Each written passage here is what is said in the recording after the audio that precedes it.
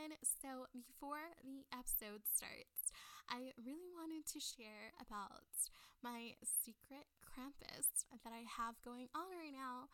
And matches go out December 8th at 11 p.m.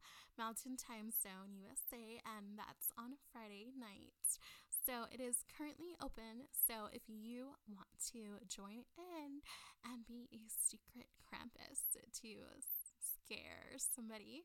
And of course, gifting a digital cool item of like their liking or anything like that.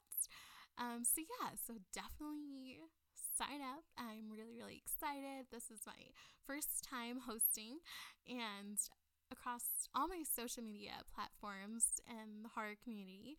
So it's really, really cool, and I'm really, really excited. And also, too, another really cool thing, if you do participate in this secret Krampus, you will also be getting a spooky bonus Christmas item on Christmas. So it is also from me too. So definitely go sign up, and the link and all the information is in the description box, so be sure to check that out. And I hope y'all enjoy this episode, which is starting now. Hi everyone, it's Halloween Girl. So today's podcast episode is going to be about American vampires. So the first one is called Louisiana's Casket Girls. So young French women and girls arrived in New Orleans aboard ships in the 17th century. They appeared close to, I guess, perhaps closer to death.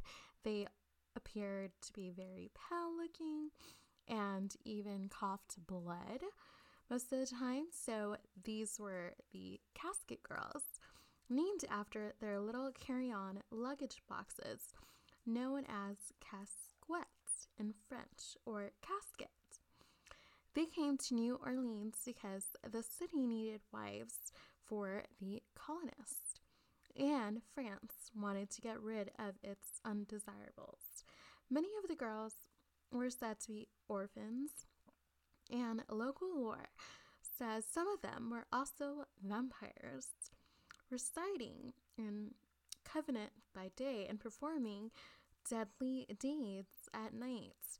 They were blamed for everything from crop failures to a rash of disappearing hand mirrors.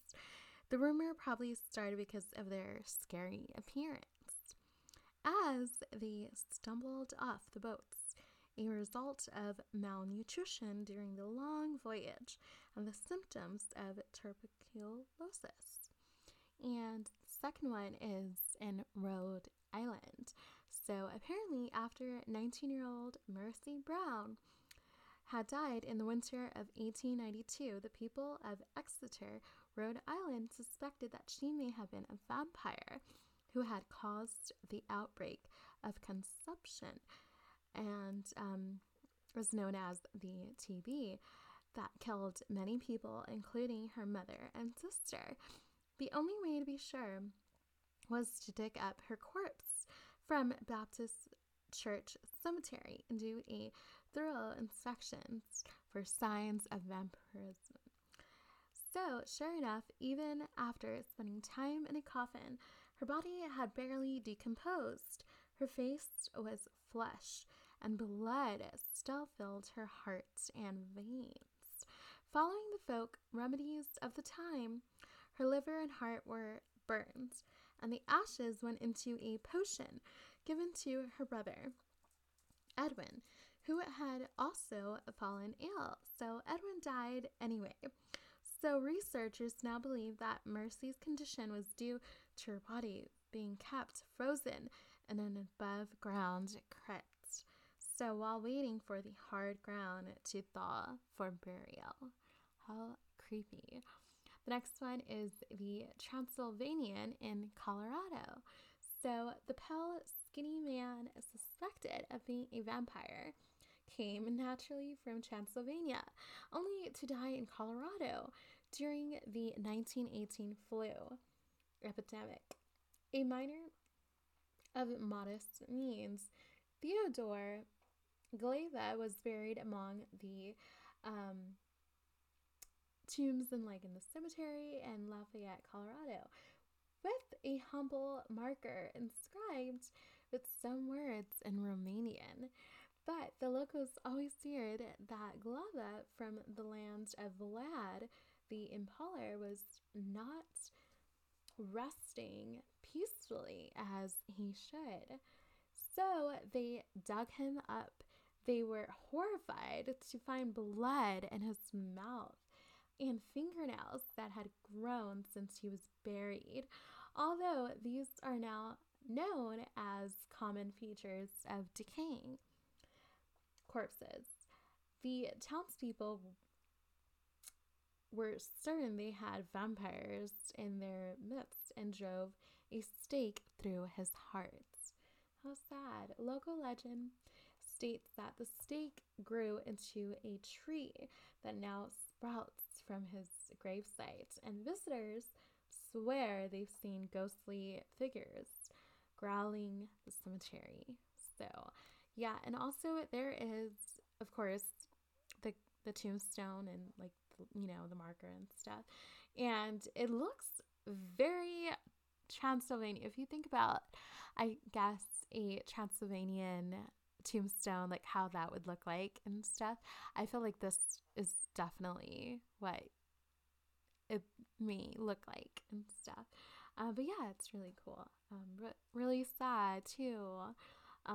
Just back in the day, I don't know, I guess how people were just so scared of vampires and stuff. The next one is a menace in Virginia. So, when a railroad tunnel collapsed in Richmond, Virginia, it killed 4 train workers in 1925. Witnesses reported seeing a jagged-toothed creature covered in blood and draped in human skin running from the scene toward Hollywood Cemetery. This was the mythical Richmond vampire, who legend has it exploited the Churchill Tunnel tragedy to feast on the victims. The vampire was said to have found cover in the family mausoleum of the late bookkeeper W.W. Poole, and stays there still, becoming such a menace and generating so much publicity that the corpse of Poole and his wife had to be moved. Some believe the vampire's story originated when one of the survivors of the tunnel collapsed. A locomotive fireman staggered away, bloodied, badly burned, and dazed. All right, yeah, that's the end of this podcast episode. I hope you enjoyed learning about more of, I would say, American vampires that is known and stuff here in America. So yeah, so thank y'all so much for listening to me, and if you ever do need a friend to talk to about absolutely anything, you can reach me on my 7 Cups profile in the link description box below. And until then, stay spooky, and I'll see y'all in my next episode. I love you. Adios. Mwah.